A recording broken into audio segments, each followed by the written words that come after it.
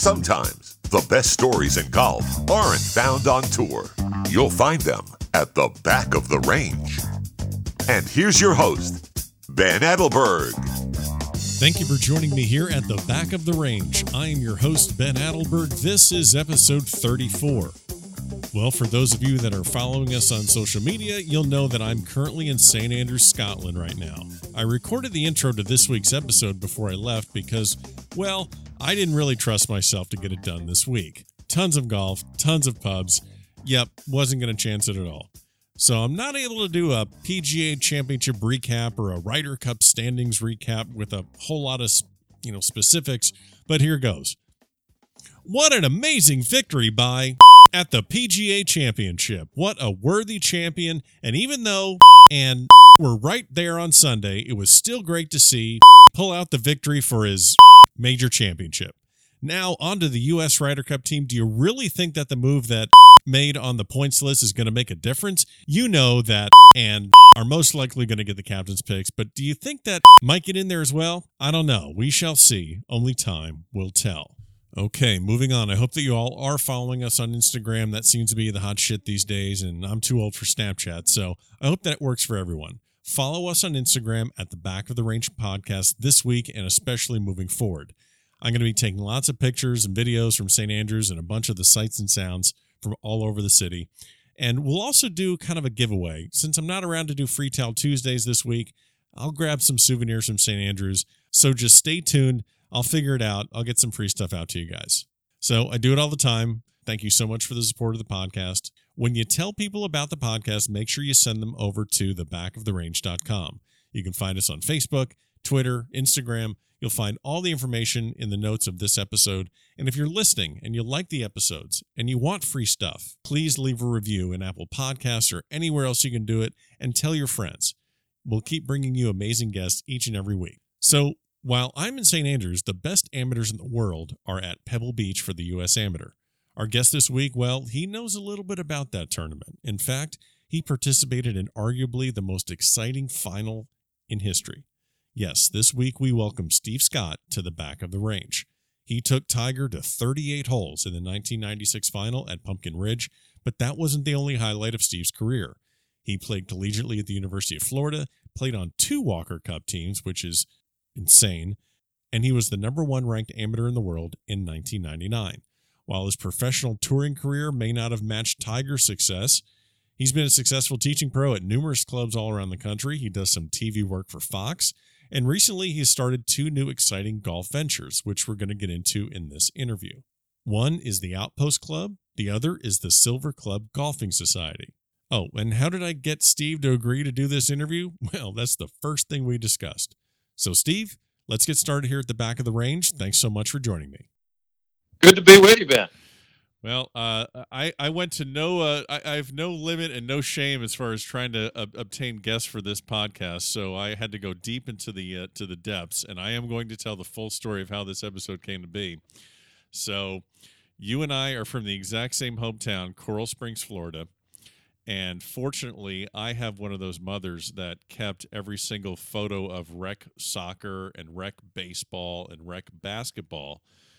And you went to a different high school than I did, but we actually played on a rec basketball team probably at the age of, what was that? Like 9, 10, 11, something like that? Yeah, maybe. Yeah, about that. And fortunately, I was able to obtain that photo and use it for blackmail and get you on for an episode. So I'm marginally ethical, and if it gets me a good episode, then so be it. There you go. So we always kind of start these episodes off just highlighting the beginnings and the start in the game of golf. Obviously everyone knows your history playing in the U.S. Amateur Final in '96 against Tiger Woods, but tell people how you actually got into the game of golf. I got into the game of golf. My father got me into it he cut down a putter for me when I was 5. Started playing tournaments when I was 10, and just fell in love with the competitive aspect of the game. It's just so much fun to get out there and compete and for me, and you probably didn't like this back when in basketball days, but for me, I was like a ball hawk. If I got the ball, I didn't want to pass it, and I think that's probably what led me into golf, because of the individualness of the sport. And give me the ball, I want the ball, and I Sure. run with it. Well, I wasn't really useful with the basketball at all, so I really didn't care. But so really, you found that just personality wise, that's what drove you into the game and got you passionate about it. And then you went to Coral Springs High School. I went to a rival one down the road. What was your high school golf experience like? High school golf was great. We had a super team. We won the state high school championship my sophomore and my senior year. I won it individually both of those years as well. So we had a really good team, and just one of those things that turned out great. We had a team that was really special, and for a public school, it turned out to be a really good team. And you end up going to University of Florida. Your recruiting process was, I'd imagine, being a two-time state individual champion doesn't hurt your prospects. But were you getting a lot of attention outside the state of Florida, or were you leaning towards staying in state? What was your process getting into college? I went to a few recruiting trips. I went to Florida State, and Texas A&M. And I kind of wanted to stay somewhat close to home. Gainesville is about 4 hours from home for a drive, and it just worked out really well. We had a great team there, um, and great coach and Buddy Alexander, who won the U.S. Amateur back in the mid '80s, and we had a super team, and it turned out to be just a great decision to stay in state. And you know I had a few. I played some national junior events, and but there really wasn't a ton of people knocking down my door. I didn't fly the ball in the air with my driver, as far as some people, and things like that. But I had a lot of tenacity, and I think that's what kind of carried me through the sport. Sure. Who was on that team that you had at UF? Because I know, obviously Coach Alexander, I've spoken to other people actually that have played at UF. Spoke to Duke Butler the fourth. He was on one of our early episodes. Um, can you just speak to the culture of golf at UF? Yeah, they've just been they've had great teams over the years, and they've had teams that have just really, from guys who still compete on tour or competed on tour, from Chris DeMarco to Chris Couch to Brian Gay to all the way back to the 70s, Gary Koch, Andy Bean, Andy North. They just perpetually had great teams at University of Florida. I played with Robert Floyd and Josh McCumber, both All-Americans. I played with another guy named Carlos Rodiles, who played on the European Tour, and I believe he won over there.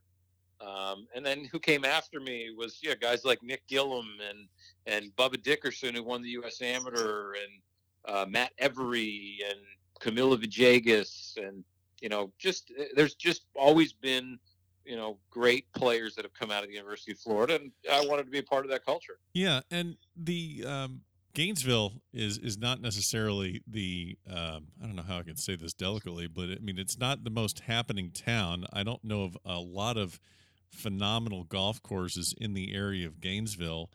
I know you're Division I, but it's not like it's not like an Oklahoma State where they have a huge facility, and it's kind of stuck in the middle of Florida. So, right, what is it that just for junior players that listen to this podcast, or parents that have junior players that are trying to make that tough decision of going to play college golf and where should they play, and just weighing all the options, what was it that you think caused all these phenomenal players to come out of that program, in the middle of a very large state? Well, there's very few places in the country where you can play golf 12 months a year. Even though Illinois and Northwestern have, made some nice programs over the years and pumped out some really good players. When you can play golf all year round, I mean, that wins out. I mean, you can get some bad, if you're not on the coast of California or, or Texas, maybe, Oklahoma gets some nasty weather. Sure. But Florida, the weather is, it's conducive for playing golf 12 months out of the year. So, in that respect, why wouldn't you go there? Yeah. And what was the did Coach Alexander really like to push a high level of competition between the players? What were some of your practice sessions like, or your qualifiers like? I mean, I would imagine it just had to be a pretty nasty fight to get into that top 5 each and every time that the qualifier came up. It was always tough, and Coach always put the qualifiers at 7 a.m. on Saturday and Sunday morning, so we couldn't go out and enjoy the nightlife as much as we would want to in Gainesville. And it really made you dedicated to put in the work and to be ready, and you couldn't goof off. You showed up on time for your workouts at the gym, and if you didn't show up on time and do your job, I mean, it was not going to be good for you. So playing at Florida, the culture there really set you up to succeed at the professional level. Oh, for sure. Yeah. Florida, we always played against great teams and at great venues. And, I think that's part of it. If anybody's whoever's listening out there that wants to go to college and play college golf, I mean, I think that anything I can pass on in that realm is, go to a place where, you're going to play. You're not going to just be maybe a 5 or number 6 guy, maybe getting in the starting lineup. Get a place where you can play, and get a place where they play good golf courses in their events, because you just learn so much more by playing great. We played great golf courses. We played places like anywhere from Conway Farms to Pumpkin Ridge. Yep. To we went to Puerto Rico every year. Went to Vegas. We played great golf courses all over the country, and that really prepares you. And then playing against the other top schools in the country really prepared us for the next level. Well, everyone knows about your appearance in the 96 USAM, and not to move past that, but you really have had a huge or tremendous amount of success as an amateur. I mean, I don't know how many people would remember the fact that you were the number 1 ranked amateur in 1999, 3 years after that match or that appearance in the US Amateur. You played on 2 Walker Cup teams. I definitely want to ask a couple of questions about the USAM in 96, but tell me a little bit about the qualifying and getting into that USAM in 96. Everyone remembers the final match, but you're just a freshman, or you had just completed your freshman season at UF, if I remember correctly. Yeah, it was. I had it was a great run that summer in 96. And yeah, I just had a super year. I finished runner up in about every major amateur event I could. And, that was really a tremendous year. So you qualify for the USAM. You mentioned Pumpkin Ridge. So had you played that course in some of your collegiate events, or had you not gotten out there quite yet? It was funny because it was almost like fate, because my freshman year was actually my very first collegiate event I ever played in. Okay. Was at Pumpkin Ridge. We actually, every year they have well, at least back then, I don't know if they do now, they had the preview, like they called it the preview championship. Sure. Or something, where we played where we're going to play the NCAA at the end of the year. And that year was the NCAA was at the honors course, and they basically, their rules at the honors course in Chattanooga, Tennessee, they couldn't hold more than 1 major event a year there. And so they had to pick an alternate venue for the preview the year before, because they had held another big event. And basically, we played Pumpkin Ridge, and that was my first collegiate event ever there. So yeah, a lot of good memories at Pumpkin Ridge. So you qualify for the USAM after playing there, or you qualify for the USAM, and Now that you see you're going to Pumpkin Ridge, you just got to be kind of licking your chops, or at least comfortable knowing where you're going. Yeah, I definitely was. Yeah. And you were, I mean, just like everyone else, I would imagine you're kind of under the radar because this big, I mean, for lack of better terms, just this big storm's coming to town called Tiger Woods. I mean, it's basically his last event as an amateur. What was qualifying? What was the stroke play qualifying like? What was kind of the general vibe at that tournament? Well, before he ever got into match play, was it just a typical USAM? Was it anything different that you kind of felt? Yeah, for sure. I mean, he had, nobody in the history of golf had won 3 U.S. amateurs in a row. And so there was a certain vibe about that. And what's amazing, I mean, Tiger always performed when he had to perform,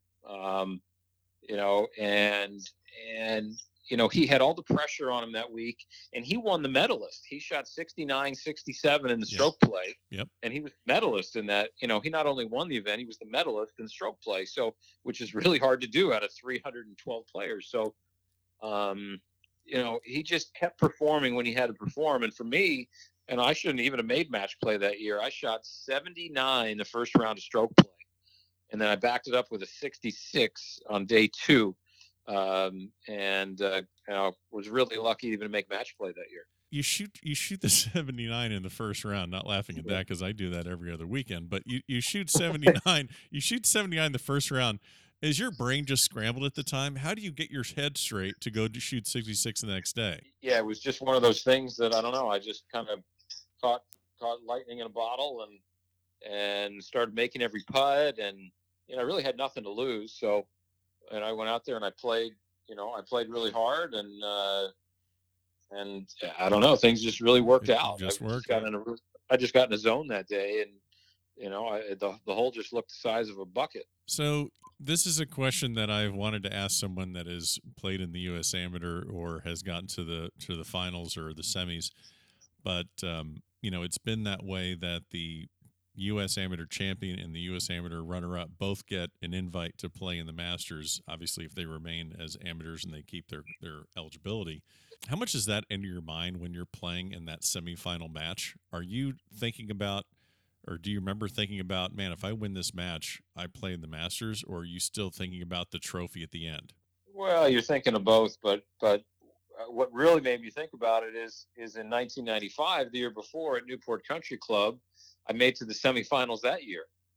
So I had a pretty good 2-year run in the U.S. Amateur, but I made to the semifinals that year.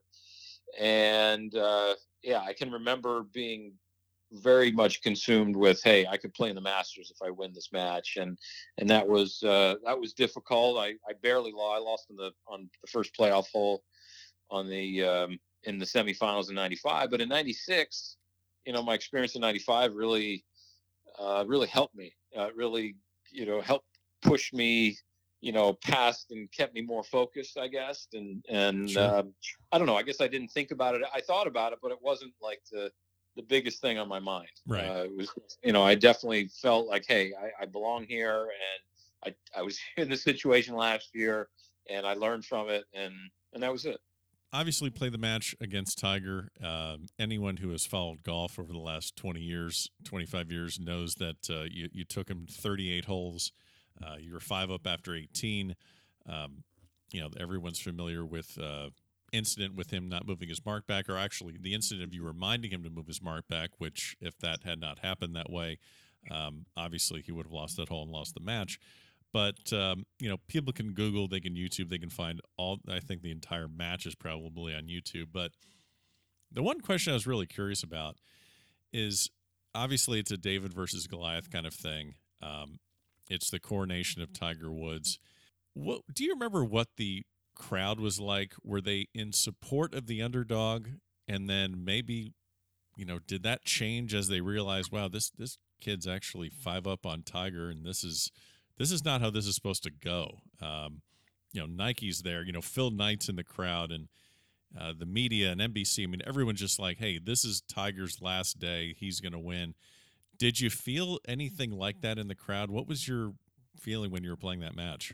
The only thing I ever thought about was, I remember walking down the first hole of the, 7:15 in the morning, and the whole entire hole was aligned with people, and I just had so much confidence that week. And I noticed that his sports psychologist was not caddying for him, Jay Brunza. Right. Jay was one that he was trained in the Navy and, psychological warfare or whatever you call it. And basically he trained Tiger to be really mentally strong. And he also caddied for him in, I believe, all of his previous USGA championships. And I noticed that he wasn't caddying for him that day in the finals. And it was kind of surprising to me. And I said, hey, I turned to my girlfriend at the time, now my wife, Christy, and I said, this guy doesn't have a sports psychologist. He doesn't have a chance. I'm going to crush him. and I remember saying that walking down the first fairway, and I fully believed that I was going to win that day. And it took some superhuman effort by arguably the greatest player that ever lived to outlast me that day. If someone takes Tiger 38 holes, that's an incredible achievement, and it's probably one of the greatest U.S. amateur finals, I think, in at least that I can remember. I can't think. That's the other thing about it. It's so unique is that there's champions of this event in the last 15, 20 years since that those names don't really resonate all that much. They really don't. Yeah. I looked at the entire list when I was doing research for this episode with you. I looked at 96. And I'm looking at all the names, and of course you see Kuchar, and you see several other names that won, and obviously with the UF connection, Ben Dickerson, there's a lot of names, but then there's a lot of them, and I'm not going to call those people out, but there's a lot of names that just kind of faded into the background. Yeah, you've said many times in articles and interviews that there's not a day goes by where someone doesn't remember and someone doesn't mention it to you. Yeah. Have there been what? Can you give me one of the most unique experiences that you've had when someone comes up to you and says, "Man, I watched that match and I was there"? Can you think of one that just kind of stands out a little bit more above the rest? Yeah, over the years, I saw. Remember Peter Jacobson? He was out there. He's a Portland native. Sure. I think still lives out there. Professional announcer now, and great player on the tour for a long, long time. And he was out there watching that day, and I crossed paths with him at some point, and we were talking about the match, and he was, and his view of it, and he was, how he, walked along the whole match and saw the whole thing. And yeah, there's just people that, come up to me. It's hard to really pinpoint. No, anything, I know it's a tough one, but I know. It's, it happens.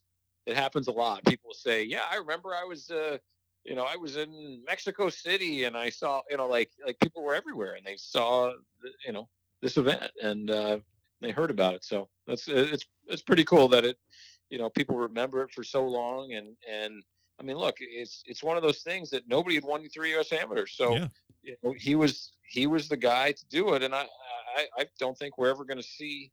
People don't stay amateur long enough. They win one and then they turn pro and to try to get the riches of the tour. And, people don't stay amateur long enough anymore. Well, and speaking of that, that happens to you in the summer 96. You got to play on 2 Walker Cup teams. Yeah. That doesn't really happen much anymore at all either. Nope. There's amateurs that don't even bother staying amateur to play in the Walker Cup, or correct, or they wait till it's announced and they're like, all right, I'm turning pro now. So, but you play in 2 Walker Cup teams, and I'm fascinated by team play. I love Ryder Cup, President's Cup, all of them, and you play in 2 of them, and you're just with some of these guys and you played against some of these guys. In 97, you're here, you're local, and what was your first experience getting onto that team, getting the announcement? How special was that? Yeah, the Walker Cup, just, playing on 2 Walker Cup teams and getting the call to represent your country. Yeah, that's probably the most special thing that I've ever been, been asked to do, really. And for the Walker Cup, even like on the Ryder Cup, see, the Walker Cup is different than the Ryder Cup. The Ryder Cup, they pick the top 8 points leaders, and then however many after that. The Walker Cup is not that cut and dry. Every player on that team is selected, So you are not automatic, if you win this or that, you're not automatically on the team. And so, you have to be selected, and, part of it happens to go to, hey, if there's a separator of something, I think it's, maybe it's the individual's character or their personality or whatnot. Could be, I think it's very much a prerequisite of, being selected for the team. And so I think that meant the most to me of any of the things that I've done or won in golf. It's to be selected to represent your country. And, it's extra special. Yeah. And you really had two different experiences. Obviously 97, you win by actually your 97 win and the 99 loss are pretty similar in numbers. You dominated them in 97 and they actually dominated the US in 99. But what are some of the unique memories of people that you played with on the team? I know that whether it's Jonathan Byrd you teamed up with in 99, I know that they had a young Justin Rose. He's actually at the time the youngest player to ever play in the Walker Cup in 97. What are some of the unique memories that you had from playing in Walker Cup, whether it's an opening ceremony or practice rounds or competing? One of the coolest things we did was we actually had a practice session up in the New York area about a month before, and we got to know everybody, and that was probably, it's kind of like a team get together, but it wasn't real. There's no pressure or anything. That was probably the most fun. And then, look, the whole week is just, we're playing golf. NBC had national coverage of the Walker Cup. And, we thumped them pretty good over here at Quaker Ridge up in New York. And then, when we went overseas to Nairn in Scotland, we had, I played alternate shot. My partner was Jonathan Byrd, and we played against Paul Casey and Luke Donald. Yep. And a couple of people who you've heard of a lot over the years and are still hearing of. But, that was pretty special. Jonathan and I were maybe 1 under par through 14 holes, we had match ended on 15. We were probably 1 under par, and they had a putt on the 15th green to go 7 under for the day. God. And alternate shot, which is really difficult. And they just didn't miss a shot or miss a putt. And they thumped us. So, not a great memory, but one of those ones that just sticks in your mind. Like, hey, no wonder why Luke got to number 1 in the world. No wonder why Paul Casey still winning PGA Tour events, this year, like he won at the Valspar in Tampa. Sure. Stuff like that. It's, those are the cool things to look back and say, hey, I played against these guys, and it was Justin Rose being on the other team in 97. I didn't play any matches against him personally, but he's gone on and done some pretty good things too. So yeah, it was pretty cool. What do you think it would take to get the Walker Cup more exposure? I know to get it to the level of the Ryder Cup, that's a pretty big ask, but what do you think is missing from getting people and sports or golf fans to invest their interest and time into following, who's going to make that Walker Cup team as much as they'll follow it as far as a Ryder Cup or President's Cup? Well, I think you don't get as much coverage over the course of the year in amateur golf, so the people don't know the personalities and of the individual players as much. I think that's part of it. The general public probably doesn't realize how great the players that they're seeing. How great they're going to be. And there's so many players that have played. All your great players basically have played the Walker Cup, from Tiger to Dustin Johnson to, Justin Thomas to, Luke Don, you name it. These guys they've all played it. And, but yeah, if you had more coverage of amateur golf on television and you saw the people week in, week out, I think people would, the personalities might resonate a little bit more with the general public. Well, speaking of television, not many people some people may know, but I just wanted to highlight the fact that you're doing a lot of coverage for Fox, whether it's US Open or other USG events. You're doing TV and hole coverage for Fox. How did that come to pass? Yeah, I've been doing it for about 3 years now. I've done some TV work over the years, some on-course commentating over the years. Back in the days, maybe when I'd always missed the cut on what's now the web.com Now, tour. come I on never now, really come made. on, You know, come I on did a now. few. I did some weekends with them, and you know, I did a little work, and I don't know. I just always had an interest in it. I always enjoyed it, and for the last 3 years, I've done a few events each year with Fox Sports, and you know, covered the, you know, on their digital streaming platforms last year, like for the Senior Open or the Women's Open or the U.S. Junior was on FS1. This year, I got to cover the U.S. Open for the first time, which was very special. And I also covered the Curtis Cup as well. So yeah, it's something I really enjoy doing. You know, certainly not something that, you know, you never know where it leads to. But you Sure. know, I'm not looking to make that my only thing I do. But it's a fun diversion, I guess, if you will. Sure.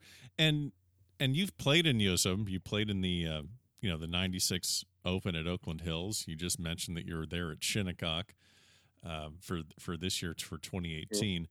Yeah. What are some of the things that you've seen over the years with how the USGA sets up a course for the US Open? I know when I spoke with Joe Buck several episodes ago, we talked about the greens at Chambers Bay, and then the rules issue with DJ at Oakmont. But can you describe just what you've seen out of the U.S. Open since you played in it compared to what it is now? Yeah, look, I think it's it's always the most penal test of any of the four major championships. It's always that way. The rough is the longest. As far as they always play on a very difficult golf course, although it looks like the playing corridors and the fairways they seem to be a little bit wider as a recent history. Which kind of lends itself to guys who hit it really, really far. I mean, you still have to hit it straight, but when you hit it far, if you're a little bit off, you still might be able to hit the fairway with a wide enough fairway. Shinnecock, they had some, the eighth fairway at Shinnecock was 61 yards wide, but that being said, you had to be on the correct side of the fairway. There was a lot of strategy with it, but to be on the correct side and have the best angle. But you give players that wide of a fairway, and it's going to be a lot easier. And frankly, I don't understand why they're, you hear a lot of complaints about it, and I mean, the fairways were huge, and these guys were shooting really high scores. Hitting 12 or 13 out of 14 fairways. They were shooting 78 from the fairway. So it's I don't know. It's not like it's it's not that much different over the years. It's always been the most penal test, and you got to hit and play. If you don't hit and play, you're gonna have trouble. Sure. Yeah. No, I found it really fascinating with the setup this year, and the discussion of how they lost the course on Saturday. The USGA lost it on Saturday, and then they kind of made it maybe a little too easy on Sunday. And I've had conversations with people, and I guess the question I would have is it absolutely positively mandatory for the USGA to set the limit or set the course to such a point where if it dries out just a little bit more, they're going to lose greens, or it could be viewed as unplayable with all the stress and all the negative publicity that they've achieved? I mean, would you know why they would why would they set it up that close to fail? I don't know. I mean, it was one of those things. And it doesn't take much. You get right. one wrong wind direction. If like the 15th hole where the guys were putting it off the green, if the wind was a little bit less or maybe coming from a little bit different direction, not an issue. It's not an issue. But you just need some moisture on the greens, really. At the end of the day, that makes it a little bit easier, and they did that on the final round. But it was just a situation where they just needed a little bit more moisture on the greens. They just needed more moisture. Yeah. I just wanted to transition into just something else. one of the interesting things about your professional career, you chased, you played the web.com, you played the Canadian Tour, and then you obviously decided, like, look, I'm kind of treading water here. I need to make that decision to transition to something different in life. Was there a particular moment that you just said, this just isn't for me anymore, other than looking at missed cuts or financial or dollar amounts or anything like that? Was the aspect of the game and loving the game kind of fade for you? I think when you have to do something every day as opposed to want to do something every day, I mean, at the end of the day, it is a job, and I think you see this with a lot of players. I don't care what profession it is. I mean, if you have to go, if it's something that you like to do, but you don't have to do it every day, when it turns into something that you really have to go do and have to go practice, and because it is your job, I think it definitely takes on a different perspective, and I have a lot more fun playing it now. Sure. Than I used to. I mean, I still, I've always loved the game, but yeah, when you have to do something every day, it can become tedious and monotonous, and you got to go hit putts for 2 hours, you got to go chip, and you got to hit bunker shots, and there's so many parts of the game where it's like, okay, well, you got to do it because you feel like you're losing ground if you don't, and and also I didn't have all the physical attributes, like to carry the ball 300 yards like some of these guys do, and I could fly at 265 or 70, and that's kind of not good enough. It's definitely not good enough now, but I was kind of seeing the writing on the wall, and I just wasn't there.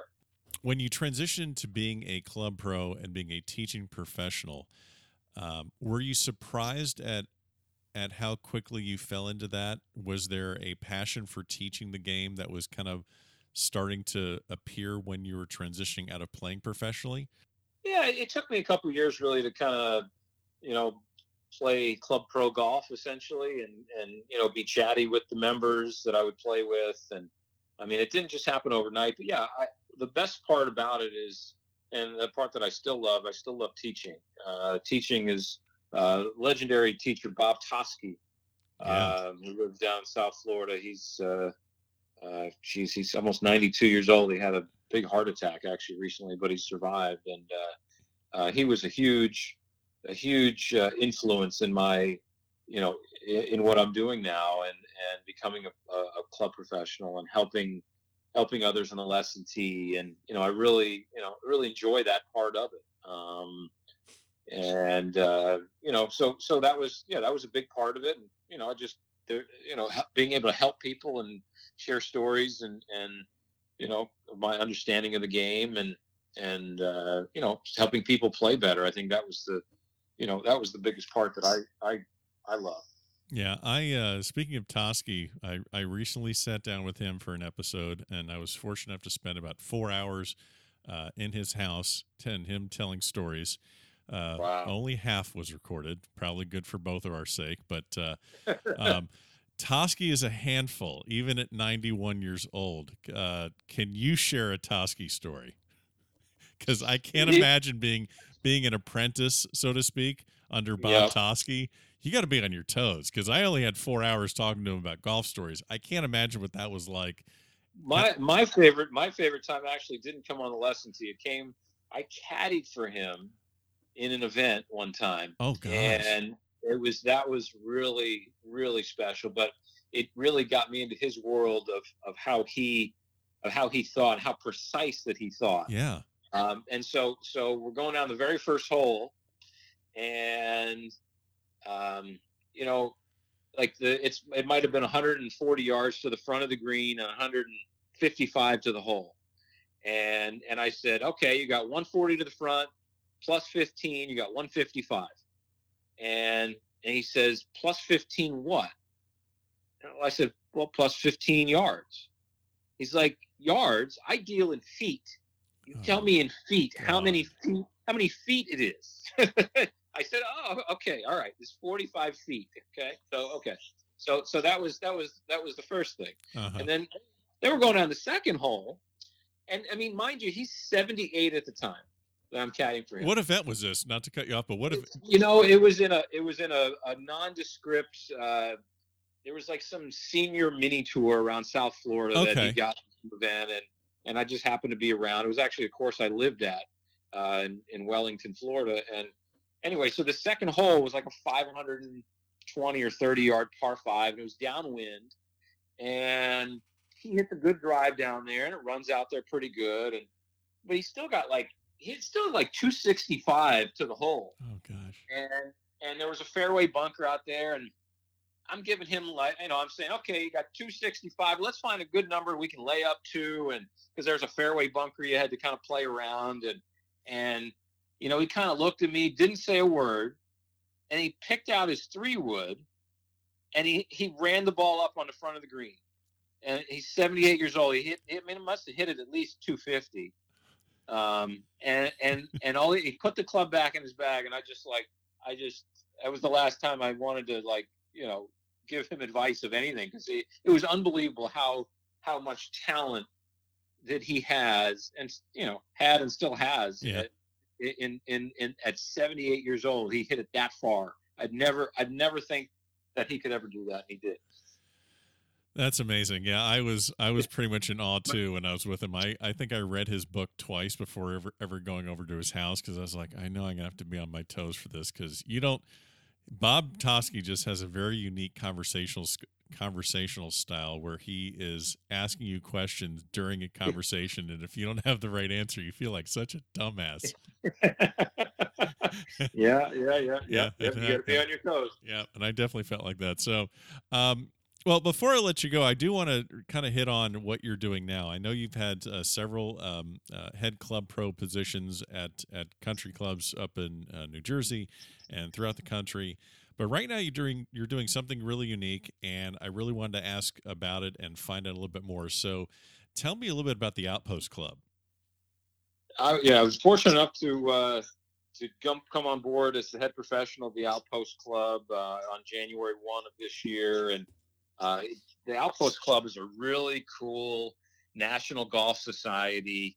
We have a membership and yearly dues like any club would have, but we don't own real estate. We have a lot of clubs that we partner with, a few as our home clubs and other as partner clubs, and we have about 800 members around the country, and we run north of 70 events throughout the year, domestically and internationally. So we will have events at really we'll call them just architecturally significant golf courses all over.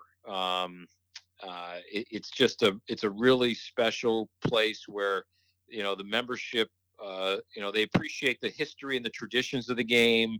They like to walk and take caddies. They play quickly, and they just really appreciate the game on a great level. And I always say it like this: it's like every club has like a handful of great members that really support the club, and clubs, standalone clubs all over the country. The Outpost Club is like a conglomeration of those small pockets of great members of all these clubs, and they've joined the Outpost Club. And we vet the process. We make sure that everybody is a good, upstanding citizen, and appreciates the game, and they're very well respected at their home clubs before we allow them to become members of the Outpost Club. And because we want our members to stick around, and we know that we're guests everywhere we go, and so we have to make sure that we are we have people within our membership that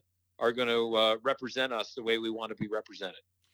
Yeah, and the interesting thing about this concept is, not just the fact that you're getting access to these great architecturally significant courses, and you're kind of getting the really prominent members. I'm assuming really good players and really good just all-around guys you want to hang out with. Now, is it open to men and women, or what are the age ranges? Yeah, we have women members. I mean, the age range is from 25 to 75. Anybody who really just appreciates the game and just loves the game, likes to travel and play great courses. We can do that. There's a lot of groups that have the, we'll call it the pay for play aspect of what we do. But what really separates us is the camaraderie of our membership and the number of events on our schedule. There's no other group that really has the event schedule that we do. We run events all over the country, around the world. We run events from, South Africa to Japan to New Zealand to St. Andrews in Scotland we just had an event in Canada last week. We have a ton of events in the U.S. So we're all over the place. We run a lot of great, fun events that people just can't wait to come back and play. And are you traveling to almost all these events? Is it a tournament, so to speak, that you're running, or is it just a weekend that they're there, or how does that that work? We do have a competition within each event, and not everybody is there for the competition aspect of Sure. it, but a lot of them are, and a lot of them are there just for the camaraderie and to be able to play a great golf course. And for me, I mean, because we have so many events throughout the year, we have 3 founders that travel to events, and there's also 2 other PGA professionals on our team. Director of Golf Mario Belomo, our tournament director Jay Freitag. We have our general manager Melissa Belomo. They live out in Scottsdale, Arizona. And so we're kind of split up regionally, and we kind of take care of a lot of events in our regions. And it's just we just have a great time doing what we do, and on our side of the team, and the members really love and appreciate the access that they can get and have, and the camaraderie that they share at each event. That's great. So it's almost like just a traveling game all over the country, all over the world. And if you can make it, Come on in. Exactly. That's great. So, Steve, you mentioned the Outpost Club, and I love the idea and the concept behind it, where you're getting members of their own home club. They can have this as kind of a supplement where they can travel around the country, see different places. But you said that it's somewhat competitive, but mainly a little bit more of a social atmosphere. Is that right?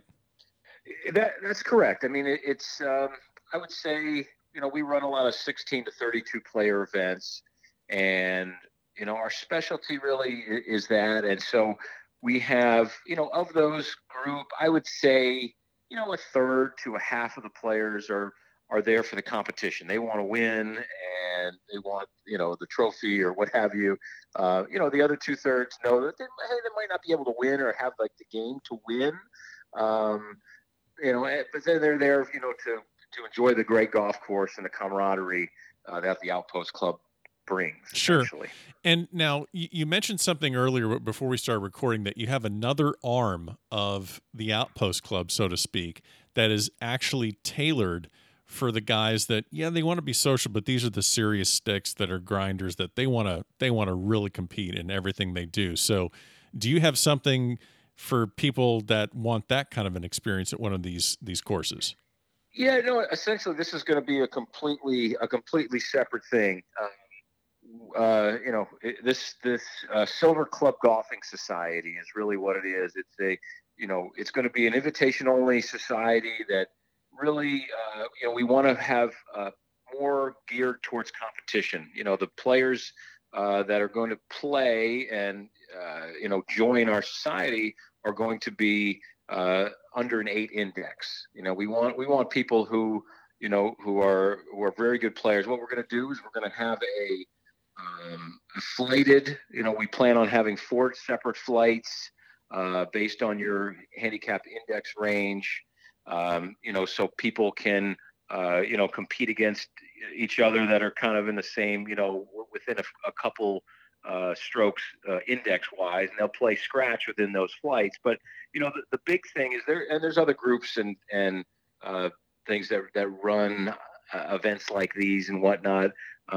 Really we want to make it so it's more of a, not really like a transaction like maybe some of the other ones, but more of a camaraderie driven society. The Silver Club Golfing Society is really, geared towards that. We're going to play great golf courses. And then, you're going to build your network of golfers within that. And, and they're all going to be very, very good players as well. So, you're going to really understand how to, get your competitive game going and really geared towards competition on great golf courses. Well, there's a whole bunch of other stuff that I would love to ask you, like the RBC and the other stuff like that, but maybe we'll save that for another time. Let me get you out of here with a couple of quick questions, just like a couple of quick bucket questions at the back of the range. So we ask this one all the time and get really different answers. Jack Nicklaus won the Masters in 1986 at the age of 46. Compare that to a potential fifth green jacket of Tiger Woods. Which victory would be the most substantial? I think they're both pretty substantial. I think, for Tiger and where his game is at, it would be, and all the ups and downs that he's gone through, would probably be more substantial. So I'd probably have to say him, just because of the, personal ups and downs that he's been through. And I think it'd probably be, as far as the story goes, it's probably, probably a better quote unquote story. Yeah. Well, I'm getting about half and half right now in these answers, but the other one, if you had to give a major to anyone in history, alive or dead, 0 majors, 18 majors, who would you give a major championship to? Who would you give a major championship to? I don't know. I feel being that the Open Championship is coming up here in another week or so, I think you'd have to give one to Jean Van de Velde. Wow. Feel sorry for him. You gotta feel a little sorry. He had, man, he kind of deserved how great he played, and he threw it all away in one fell swoop there on the 72nd hole, essentially. But I'd have to say for that reason, I'd give one to John. Nice. Yeah, I've played Carnoustie, and I was on that 18th hole. Look at all that. I'll take one too. If I can give one to myself, I'll take one too. If a U.S. Amateur counts. We, I would. That would be really cool. Normally we don't allow people to give one to themselves, but we can make a special Coral Springs, Florida exemption here. And well, Steve, man, really appreciate the time. Kind of wild. All these years later, our paths cross on a golf podcast of all places, but really appreciate you taking the time, and best of luck with everything in the future. And hopefully we'll be able to catch up again soon, and perhaps play some golf. Little Coral Springs High School against Taravella High School. That'd be a lot of fun, Ben. I appreciate you having me on and talking about all the good times in golf. And there you have it. Another great episode here at the Back of the Range. Thank you so much to Steve Scott for joining us this week. Really was fun to catch up with him. Hope everyone is enjoying the U.S. Amateur. Go watch it on Fox. Go check out our friend Joe Buck doing all the coverage. I will be back in the States next week for another episode here at the Back of the Range.